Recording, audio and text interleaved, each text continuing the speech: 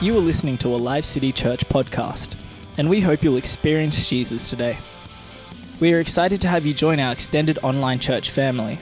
If you would like further information or wish to access more content, please connect with us on our Live City Church Facebook page or visit us at livecitychurch.com.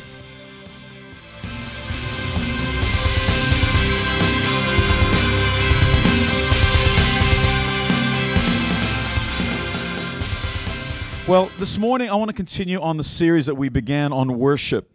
And how many people have appreciated that series? Right? Breakthrough in worship, battle worship has been amazing. Today, I want to talk about the power of sacrificial worship. Interestingly enough, I joined ICC for a prayer meeting on Wednesday, and Pastor John got up there and he started talking about sacrifice and making altars. I thought, wow, obviously God's got something here, and I don't want you to miss it. So if you can turn into your Bibles or your smart devices to Luke chapter 7. Luke chapter 7, verse 36 to 50. As you know, in this church, we're no strangers to the Word of God. I can tell usually if you've been reading the Word with some of you old school guys, there's dust coming out of your Bibles. Dust them off. Okay, this is going to be good today. We're going to love this. Luke chapter 7 and verse 36 to 50. Everyone got that? Let's read that together, and then we'll break open the Word. Now, one of the Pharisees invited Jesus to have dinner with him. So he went to the Pharisee's house and reclined at the table. When a woman who had lived a sinful life in that town learned that Jesus was eating at the Pharisee's house, she brought an alabaster jar of perfume. And as she stood behind him at his feet, weeping. So this is just, imagine for a moment, it's just men in the room. Okay, only the men. The women come and serve. They bring the food to the guys. This is 6 days before the Passover. The story is recounted in every gospel. Every gospel has a story. Jesus said that what she did is going to be remembered for all time. As long as the gospel is preached, her name will be remembered. By the way, her name is Mary. You'll know who she is in a moment.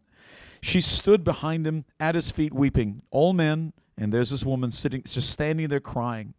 She began to wet his feet with her tears. And then she wiped them with her hair. Ladies, just think about this. She wiped Jesus' feet. Forget the fact it's Jesus. It's a man's feet with her beautiful hair.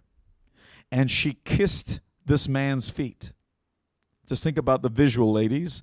Kissed the man's feet and poured perfume on them. When the Pharisee who had invited him saw this, he said to himself, if this man were a prophet, he would know who was touching him and what kind of woman she is, that she is a sinner. Jesus answered him. Remember, he didn't say it out loud. Jesus answered him, Simon, I have something to tell you. Tell me, teacher, he said. 2 men owed money to a certain moneylender. One owed him 500 denarii and the other 50. 550. Neither of them had the money to pay him back. So he canceled the debts of both. Now, which one of them will love him more? Simon replied, I suppose the one who had the bigger debt canceled. You have judged correctly, Jesus said. Then he turned to the woman and said to Simon, do you see this woman? I came into your house. You did not give me any water from my feet. So remember, they've been walking in the dust and the dirt of that day. They didn't drive around. So he's got mud on his feet. But she wet my feet with her tears and wiped them with her hair. You did not give me a kiss, but this woman from the time I entered has not stopped kissing my feet. Therefore I tell you, her many sins have been forgiven, for she loved much. But he who has been forgiven little loves little. Then Jesus said to her, your sins are forgiven. The other guests began to say among themselves, who is this who even forgives sins? Jesus said to the woman, your faith has saved you. Go in peace. In every other gospel, you'll see a different slant on the story, but I wanted to use this one because it's missing from it. You know the slant of the story. It says in 2 of the other gospels that one of the disciples said, what a waste of money. This money could have been sold and given to the poor. Sure. a good thing to do, very noble. Except that one of the Gospels points out who it actually was who said that. It was Judas. Judas was the treasurer, and Judas was helping himself out of the treasury. He was stealing money. He thought he could access the funds if she stole it, and he's missing out. According to the scriptures and the commentators, they say it was equivalent to almost a year's salary. If you understand in today's equivalence, I think I'm underestimating it, but the average annual salary in Australia is $75,000. Some of you are like, what? I'm being ripped off. That's the average. So of people who earn lots and lots of money and people who are on minimum wage, that is the average in Australia. So think about what this woman is doing. $75,000 worth of this really, really expensive perfume in an alabaster jar that was apparently sealed completely. You couldn't just open it and then restop it. It was basically you break it. That's why it says she broke the alabaster jar. Once it's broken, you can't put it back in. You can't preserve it. It's a once-off use. It's normally used for embalming bodies.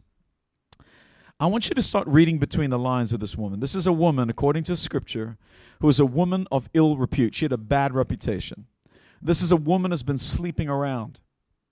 And from what we can tell when we put the passages together, is that this is a woman that was probably a prostitute. And this is probably the money that she has saved as a dowry to be able to buy herself out of prostitution so that she could marry a husband and actually have a hope in the future. She broke this alabaster jar, giving up her future in order to worship Jesus. And no one in that room picked up on the fact that this was sacrifice. This was a sacrificial act of worship. No one picked up on it except Jesus. Not one of the disciples, 12 men who had been sent out. Remember, this is towards the end of Jesus' ministry. This is now 6 days before the Passover, 6 days before he would be tried and accused by the religious leaders, and then we would have the crucifixion. 6 days before that. To us, by the way, that would have been yesterday. Yesterday was 6 days before Passover. So we got Passover coming up in the next 5 days. So 6 days before that, this is happening. Not one of the disciples in 3 years of ministry could pick up and recognize worship when they see it. The problem is that we as a church, we cannot recognize worship when it's right in front of our face. We've been unpacking this in the last month or so, trying to explain and describe what worship looks like, because in our mentality of today, in our theology, we have basically explained away worship as the music that we sing to, which gives you permission when the music isn't good, or you don't like the song, or the worship leader is off tune, that I don't want to worship with them because they got lousy worship going on here. Rick Warren, in his book, 40 Days of Purpose, he talks about how people will come to him in his mega church of 40,000 people and come and say, hey, Pastor Rick, I'm new to the church. That was incredible worship. I enjoyed it so much. And he will look at them in the eye and say, I'm glad you enjoyed it, but it wasn't for you. Worship is not for you. This music that they did is an act of worship. It wasn't for you. It was for him. Your worship isn't for us. It isn't to show these guys you're with them and to encourage them. No, this is about you connecting your heart with him and telling him and expressing the love and the appreciation in your heart. But we miss it. The worship service started at 7:30 when these guys rocked up with Ben and Tanya, and they began setting up the sound system, getting the sound checks, putting things together. And then others began to come, and they set up the hospitality. And then they were setting up kids' ministry. Worship was going on before we even started the service, and we missed it. We weren't part of it. Worship happened this week as people gathered together in homes across the city, meeting together, breaking bread, celebrating the name of Jesus. Worship happened on Saturday morning as Bob and Yvette are giving food to the poor. And we do this once a month together. We gather at the community hall, giving food away to the poor people in our city. It's all worship, and we're missing it because we are stuck in this theology that worship is about a song. It isn't about a song. Yes, God can use songs. Worship is the currency of heaven. You might have heard it preached that faith is a currency of heaven. I want to put it to you that worship is a currency of heaven. It's so important and so precise that God creates 4 angels that are the closest to the throne room of heaven. They're the ones that are shielded by 6 wings, 2 to cover their faces, 2 to cover their bodies, 2 to cover their feet, because the glory of God is so awesome they cannot take that glory. Even in heaven, in their bodies, they cannot contain that glory of God. It's too much for them. God had to create 6 wings to protect them at the throne room. And everyone is undone in heaven when the worship proceeds. You see, consider this. One day when our time on earth is over, much of what we value in the church today is going to be no longer required. It is worthless once this time is over and we're in heaven. Because in heaven there'll be no need for healings and miracles because no one will be sick. There'll be no need for prophecies. There'll be no need for words of knowledge because we will, at the moment we see in part, but then we shall know in full. We'll know everything. We won't need prophecies. There will be no need for evangelism or the gift of the evangelist because everyone in heaven is already saved. They're the elect of God. The only thing, when everything else fades away, that will remain is worship. Worship was the reason Satan was kicked out of heaven. Worship was the first sin committed outside of the Garden of Eden. Everything centers around worship. Why do you think there's an enemy at war against you and against me? It is a war for worship. It is a war for affection. The devil, if he can't get you to worship him, the very least he can do is, as long as you don't give worship to him, he's won. That's all he needs to do, is remove your worship and your affection and your attention away from the one thing that really matters, or one person that really matters. Worship signifies so much. In fact, worship is indicative of your love for him. I want to ask you, how was your worship this morning? How was your love displayed for him this morning? If you love him, that's the thing we say, oh, but I love God. I love God. Then why are you still looking at pornography? If you love God, why are you still gossiping? If you love God, why are you still not making him the first priority of your day? And you're saying, I'm too busy. Who gave you the job in the first place? I'm too busy. Maybe you should think about changing a job. He supplied it. He can take it away, and he can give you a better one. But we justify these things because everyone else does it, and we think it's okay. I know I'm challenging some people. Forgive me. I'm just the messenger, okay? You do with the word whatever you want. I'll do with the word what I feel the Holy Spirit's telling me to do. That's all I can do. If you love him, don't use obscene language. Use only language that is good, that builds people up. If you love him, stop hating on people. If you love him, love your enemies, because he told us to do it. If you love him, start serving others. If you love him, stop hating on the church and other people who are serving. Oh, I don't like the way they did that. I don't like that. That's what the pagans do. We have totally missed and misunderstood what worship is all about. This morning, I want to talk about sacrificial worship. If you need a title for the sermon today, it's the power of sacrificial worship. Our worship, think about this, is the only true gift that you can give the Father. If you think about this, your money belongs to him. He gave it to you. He gave you the job.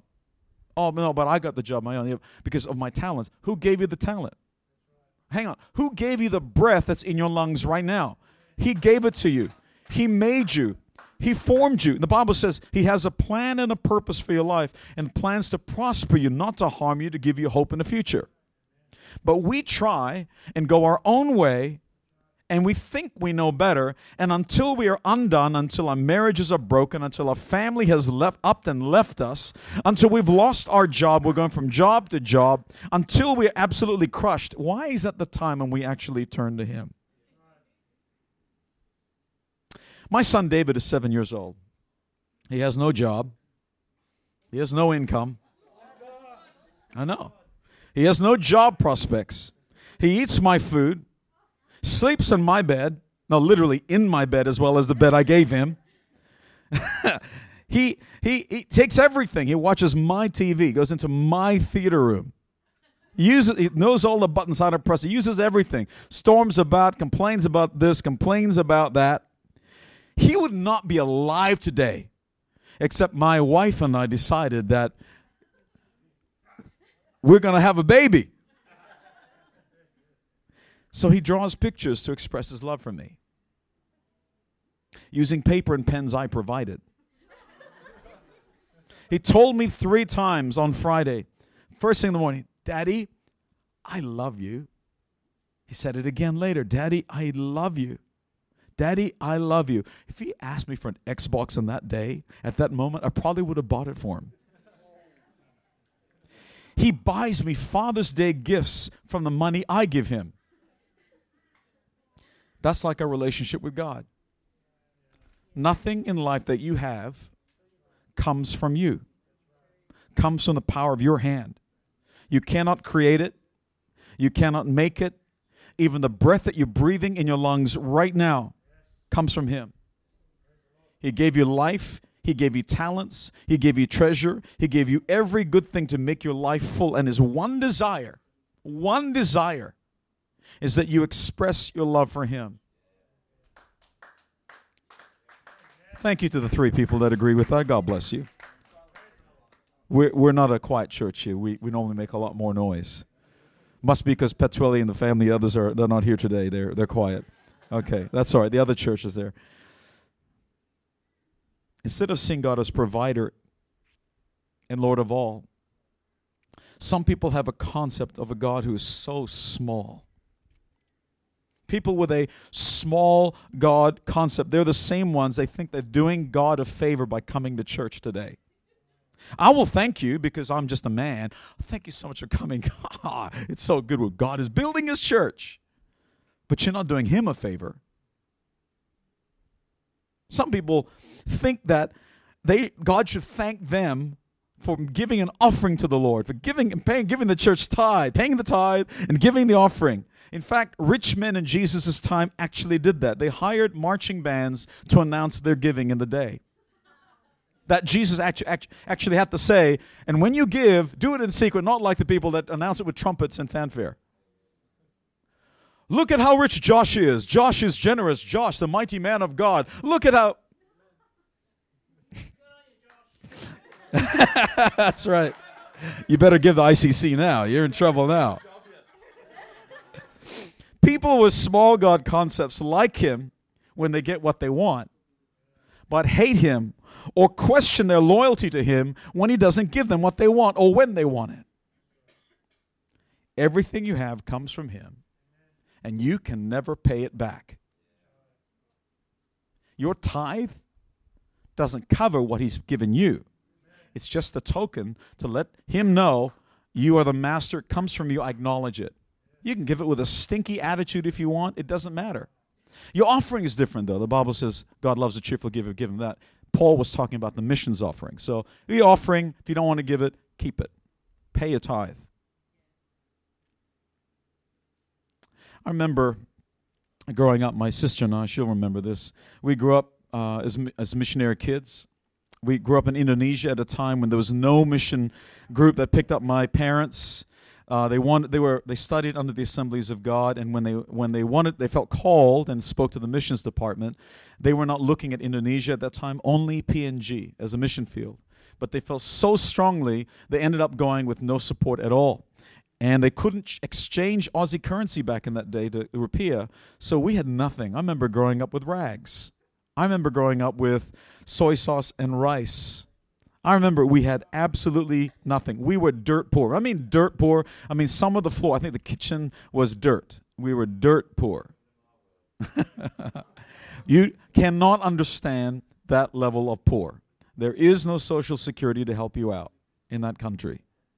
And I remember when I finally went to the American school where I got this accent from, God bless them.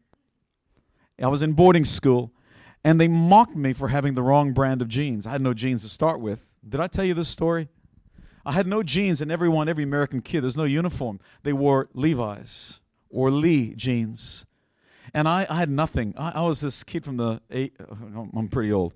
They had these, back in my day, men used to wear these short shorts up here. They were dress shorts. You might see some pictures. They had dress shoes and socks that they'd fold up at the top up here and walk around. The shorts are really short, like they're right up here. Short sleeve shirt. How many people remember those days?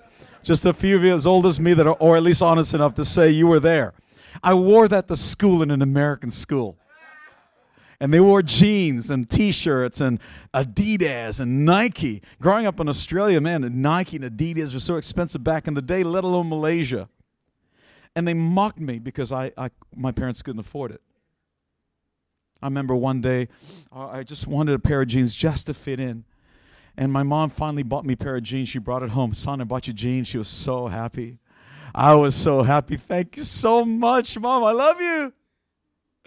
And then she pulled it out of the packet. It was this polyester gaucho jeans. This is in the 80s when they wore tight jeans back then. And she gave me these bell-bottom jeans. Stretch. It wasn't even the jean material. It was polyester. It was plastic stretch jeans. And the mocking never stopped. To this day, I only wear Levi's jeans or name brand. I kid you not. I'm over that. But thank you, Jesus, for your blessing. I was amazed at the way that these other kids would just abuse these beautiful gifts that they had, their jeans, their shoes, and take it into the dirt, and they'd destroy their bikes. And I'm thinking, oh, if only I had a bike. If only I had a bike. I learned to value and appreciate what I'm blessed with. When you really want something, when you waited and you worked hard to save up for it, and you finally got it, that thing that you so much wanted and so hoped for, it becomes treasured. It becomes revered. I would keep it in its original packaging. I remember opening up Christmas presents. I carefully unraveled the Scotch tape because I might need to reuse the paper. Today, my kids just rip through these things like it's no tomorrow. I would clean it. I would oil it. I would wash it to preserve it. Somehow, we've lost appreciation for what we've been blessed with. This Mary was a sister of Martha, the sister of Lazarus. When she came 6 days prior to that Passover, and she's there just weeping and crying, and she had this alabaster jar, her whole feature in her hands, ready to break. She was not making a statement to anyone else. It was just between her and God. That's the thing. Everyone in that room misunderstood what she was doing. They all misunderstood the significance of that moment. She was reliving the Passover. The Passover is the place where the blood of Jesus, a sacrifice, was put on the doorposts of the home so that the angel of death would fly over that home and preserve the lives in that home. She understood the fact that I was saved from my sin. It was nothing that I could do to achieve salvation. I'm justified not because of any act that I've done. Simply, I obeyed Him. I said yes. I said, come into my life. I said, forgive me, Jesus, and I have a new life. I have a new hope. I have a salvation. I have a purpose. I have a future. And that was what she was celebrating. And she was prepared to sacrifice everything she had in that moment. Because sacrificial worship demonstrates how much we value Him. My wife once taught on worship, and she said, worship is worthship. In Genesis chapter 4, we read the story of Cain and Abel, where you will read about the first offering that was ever made. And I want you to put this in perspective. In verse 3 to 5, it says, in the course of time, Cain brought some of the fruits of the soil. Look at that word. He brought some of the fruits of the soil. He was a farmer. Listen to it again. He brought some of the fruits of the soil as an offering to the Lord. But keep this in mind. God never enacted any commandments that said, thou must sacrifice to me. He just wanted to give out of the goodness of his heart. No one had the idea in that family until Cain came along and decided, I just want to thank God for what He's given me, and I want to give an offering. But the Bible says this, but Abel brought fat portions. That was highly valued. The fat portions from some of, not just any of the flock, the firstborn of the flock. The Lord looked with favor on Abel and his offering, but on Cain and his offering, he did not look on with favor. So Cain was very angry, and his face was downcast. Did you understand what was happening here? Cain had no credit, yet he gave an offering to the Lord out of the goodness of his heart, his idea. But Abel saw what Cain did and thought, that is a great idea. I want to show my appreciation for the Father. And he sacrificed. You see the difference? One was an offering, nothing wrong with the vegetables and the fruit, but one was a sacrifice. God rejected the offering, but he received and accepted the sacrifice. The Bible says in Mark 7, verse 9, Isaiah, this is Jesus saying this, Isaiah was right when he prophesied about you hypocrites. As it is written, these people honor me with their lips. In other words, going through the motions of worship. You know, you're singing the songs loud, raising their hands. But their hearts are far from me. In other words, actions don't align. Their actions didn't align with their mouth. They worship me in vain. Because useless worship doesn't achieve the desired goal. Their teachings are but rules taught by men. At some point, someone modeled pointless worship to you, and it was validated and acceptable because they were leaders probably. You got your cue on how to worship God by watching other people, but they were watching other people who didn't understand how to worship God. I once heard the story of a family. The husband, he saw that his wife did something weird at Thanksgiving. She would always cut off the thighs and the legs and all the parts and put it into the pot when she roasted the turkey. Sorry, turkeys are really big, but she'd chop off the thighs, the legs, the arms, and put it to the side in that plate. Put it in the oven. And when he asked his wife, because it was just too weird, no other families do that in America, he said, "Why are you doing that?" She says, "Oh, because it tastes better when you do it." It tastes better? But isn't the same legs and the thighs and all that in the same batter and sauce that you use to flavor the rest of the chicken? "Oh, I don't know. Mom did it." So he went and speak to her mother. And he says, "Mom, why your daughter does this in our family, and she cuts off the thigh and leg, and you do it too. Why do you do it?" She answered the same way, "Because it tastes better." "How does it taste better?" "Because it's still in the same bowl with the same juices and the same thing at the same time. Why does it taste better?" She goes, "I actually don't know, because my mother did it." So he finally went, she was still alive, he went to see her, the grandmother of his wife, and he says, "Grandmother, why is it that you cut the turkey, chicken, the legs and all that and put it into the pan? Your daughter does it, your granddaughter does it. They say because it tastes better, it doesn't make sense. Why do you do it?" She says, "Because I couldn't fit it in the pan." We do some things and because everyone has always done it that way, and we don't understand why we do it. I'm here to try. I feel the Holy Spirit wants you to understand worship because it's such an important currency of heaven. You must understand it. If you want to see God move and work in your life and shift and change atmospheres, you need to understand what worship is about. It isn't about the song. It isn't about how wonderful the team is doing on the day. It isn't about the fact that, usually these production guys are so amazing. They do a great job, and when they do a great job, you don't notice them. But when they do a bad job, everyone turns around and gives them the death stare. Hey, Tanya. Hey, Ben. We love you guys, by the way. Jesus goes on, he says, "You have let go of the commands of God and are holding on to the traditions of men." In other words, he's saying, you are disobeying God by worshiping with no heart. It's a disobedience to God. Let me keep going. Verse 9. "And he said to them, you have a fine way of setting aside the commands of God in order to observe your own traditions." In other words, you are putting your own needs ahead of honoring God. Since when is that okay? And this is what Jesus is saying. Your worship of me is in vain. It is useless. It serves no purpose. Perhaps in our hyper-grace-filled messages today, we no longer understand what sacrifice is. "Oh, God will forgive me. He loves me. He did all the sacrifice. I don't have to do it." And so we fail to appreciate how much it cost Jesus to redeem us. On that Wednesday night, I was listening to Pastor John O'Mark talking about sacrificial altars. And he tells a story. This speaker is well known in Malaysia, known in other parts of the world, filled stadiums, Pastor Julius Subi. And He talks about how his mom used to have a pagan altar that she would worship in daily. She would sacrifice fruit every day, and once in a while there would be a whole chicken that she'd sacrifice. But her neighbor sacrificed one goat every day. The outcome, she had politicians and rich businessmen coming to her for advice and friendship. This home, a nobody, but because of it, something happens in the spiritual realm, godly or otherwise. Something is happening in the spirit realm because sacrifice creates an atmosphere where the supernatural comes in. I hope to God that you sacrifice to Him, not to anything else. But people are willing to sacrifice at other altars in the church today. On the altars of career. On the altars of chasing a woman to be a wife.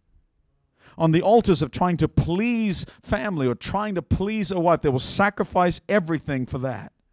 But they fail to sacrifice to the Lord. The difference as Christians is that we don't sacrifice to get. We sacrifice to express our love and our gratitude. And our Father can't help but give it back. He can't help but when you show appreciation. If you ask for the Xbox, like if my son had, I would have given it to him. Let me tell you about the benefits of sacrificial worship according to the Word. If you're taking notes, number one, sacrificial worship gains favor.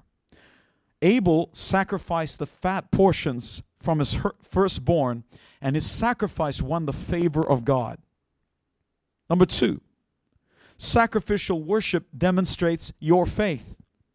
The Bible says that Abraham was going to sacrifice his son Isaac like God asked. He literally had the knife. It was about to come down, and when at the last minute God says, "Stop. Now I know you truly love me and you will truly obey anything I ask you to do." You are willing to give your only son. You're old man. You'll never have another son. You're willing to give up your own son because I told you to. Now you demonstrated faith. The Bible says it was considered as faith, and he became the father of many nations. Number three, sacrificial worship draws the presence of God. The Bible says that Solomon sacrificed so many cattle and sheep, they lost count. And his sacrifice drew the presence of God. The cloud of smoke that was back in the day that led the people of Israel out of Egypt came again and filled the temple, and no priest could stand up. They were on their faces, unable to do the duties of the priest because the presence of God was so thick in the place. I say to the team every week, and I said to them this morning, if the presence of God moves and the people are worshiping and we know God is just in this place, I will not have to preach. I'm looking forward to the day when I am undone. Please undo me. Please move the heart of God so much in your worship that I can't get up here and preach because I'm on my face. I want that. That's the real thing. Sacrificial worship draws God's attention. There was a poor woman who gave 2 1-cent pieces into the temple treasury. We do that here. We give online. We don't take up tithes and offerings. There are faithful men and women in this church that give regularly and faithfully. You'll never see them put something in the box, but others do as well. You know, God bless you. We don't hand out a basket because I don't want to manipulate you. This comes with maturity. If you're still a baby Christian, you have permission. I understand. But for the mature, they understand sacrifice. Of course it's going to cost you. Oh, when I can afford to pay the tithe, I'll do it. You'll never afford it. And God will never bless you more than what you're capable of handling. If you can trust Him in the little that you have. There are people in this church with part-time jobs. They give every little bit. I found out about them. I won't embarrass them. I won't tell them I know. But I am so proud of them. Tiny little bits, but that was all they earned. But the adults struggle to give. They struggle to sacrifice. You know, I've never taken up a building offering because I don't think you're ready for it. You're not ready to sacrifice yet. I love you. This is okay. Can you receive this new pastor? I love you. I really do. I'm just speaking some truth to you. I won't even give you a special month to give. Okay, usually churches will do these things, first fruits offering. Don't even do that because you're not ready to give yet.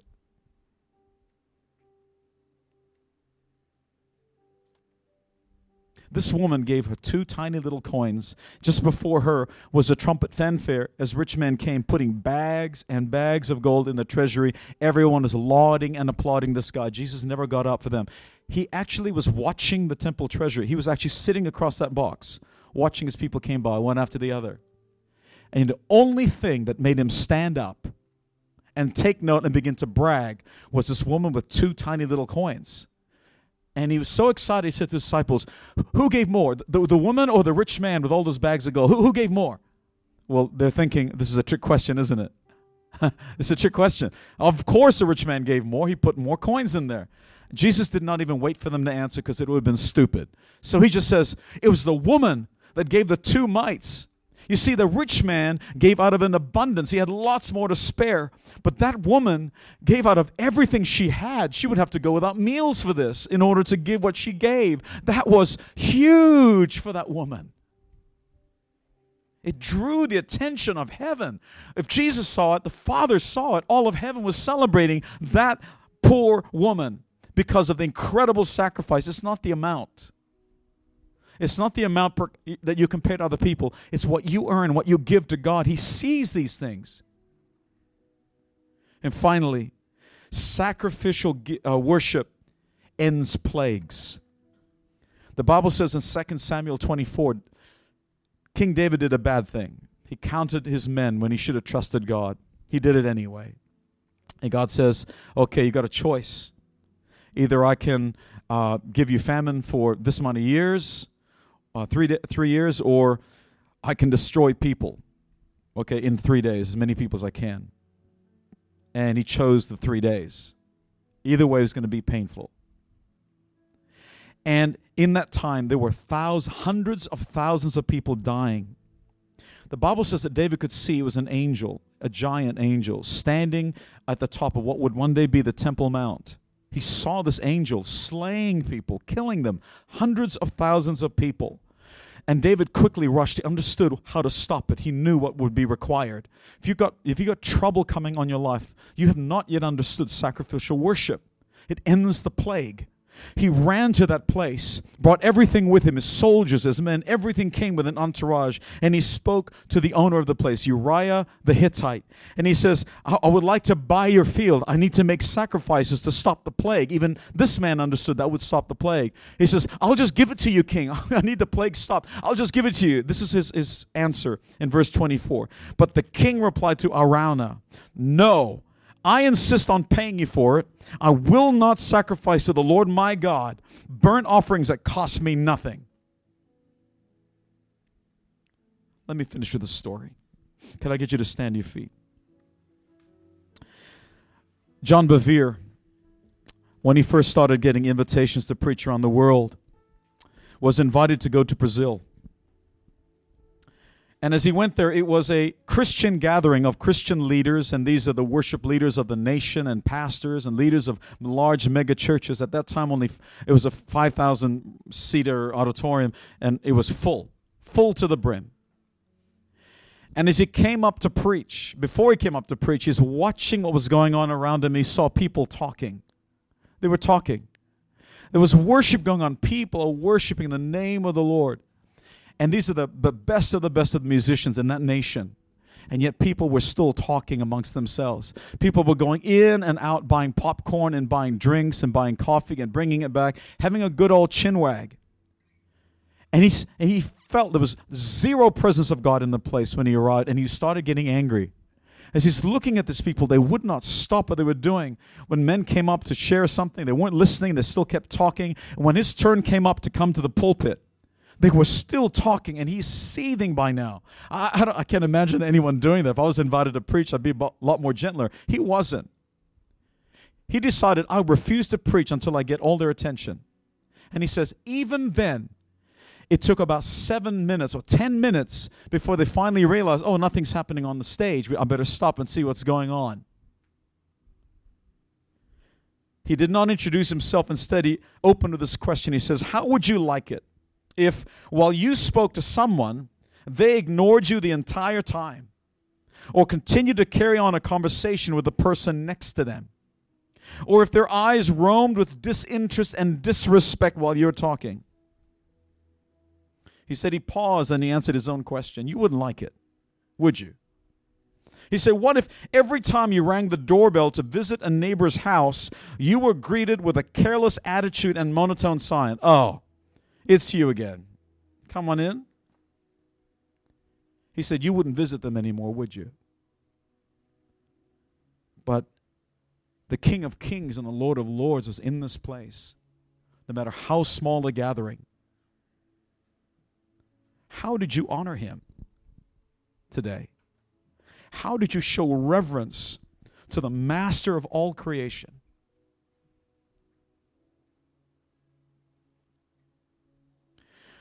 According to the story, at the end of his message, he preached with the burning message on his heart.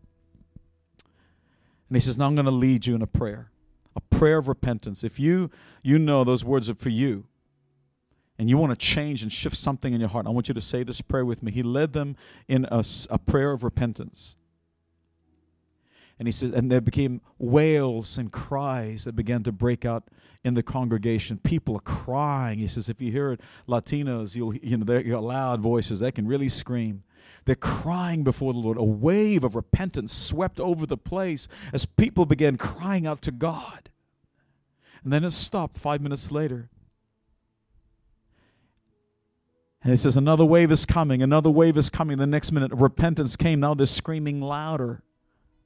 Then all of a sudden, from the back to the front, they began ear-piercing screams. As people, he says, the only way I could describe it, he says, if you were 100 feet away from a jet about to take off, 100 feet away, the thunderous roar of this jet thundering in the place. It was like you're right next to this thundering engine as it takes off. Everyone heard it and they were screaming. And then he says, was when revival broke out. God began to answer their prayers. They repented before the Lord. And a revival came to that nation for the next few years. As he was leaving on his way out, the sound guy caught him and said, Pastor John, I was going to record the sound of the mighty rushing wind that was in this place, the tornado. He says, but it didn't even register. It's actually not physical. It's not in this realm. But everybody heard it. In fact, people heard the sound outside from a sound coming inside. They thought it was from a jet taking off outside. We've lost the art of sacrificial worship. Can I invite you to bow your heads and close your eyes with me as I close? I know I've taken a bit of time. I'm not even going to ask for a show of hands. But if I can pray for you this morning, Father, we've lost something precious. And we want to regain that, Lord. We've been modeled the wrong form of what worship is. And we repent before you on behalf of those who'd shown us that and the ones that showed them that. Lord, it's incorrect. It's not right. Forgive us, Lord. Forgive us for being scared of being able to sacrifice to you our time, our talent, our treasure. Forgive us, Lord, for not trusting you enough that you can provide all things, that you can make up for the loss. When we sacrifice to you, we'll never be undone. There'll always be a way that you pay us back more than we gave.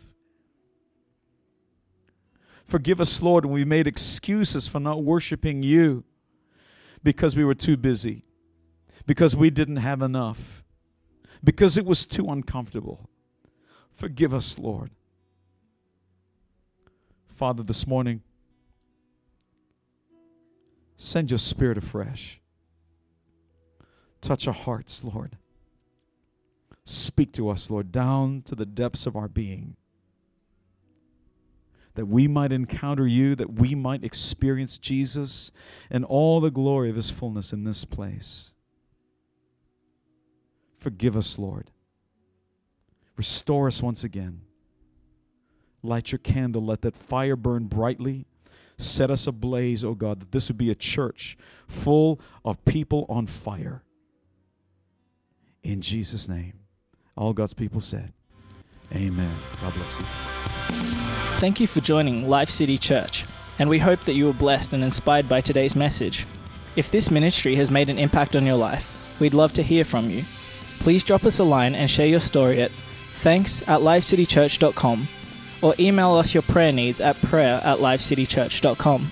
We'd love to connect with you and hear more about your story. If you love the ministry of Live City Church, you can make a financial gift to help us spread the good news of Jesus by going to livecitychurch.com and clicking the Giving tab. We hope today's message has spoken into your life and look forward to your next visit.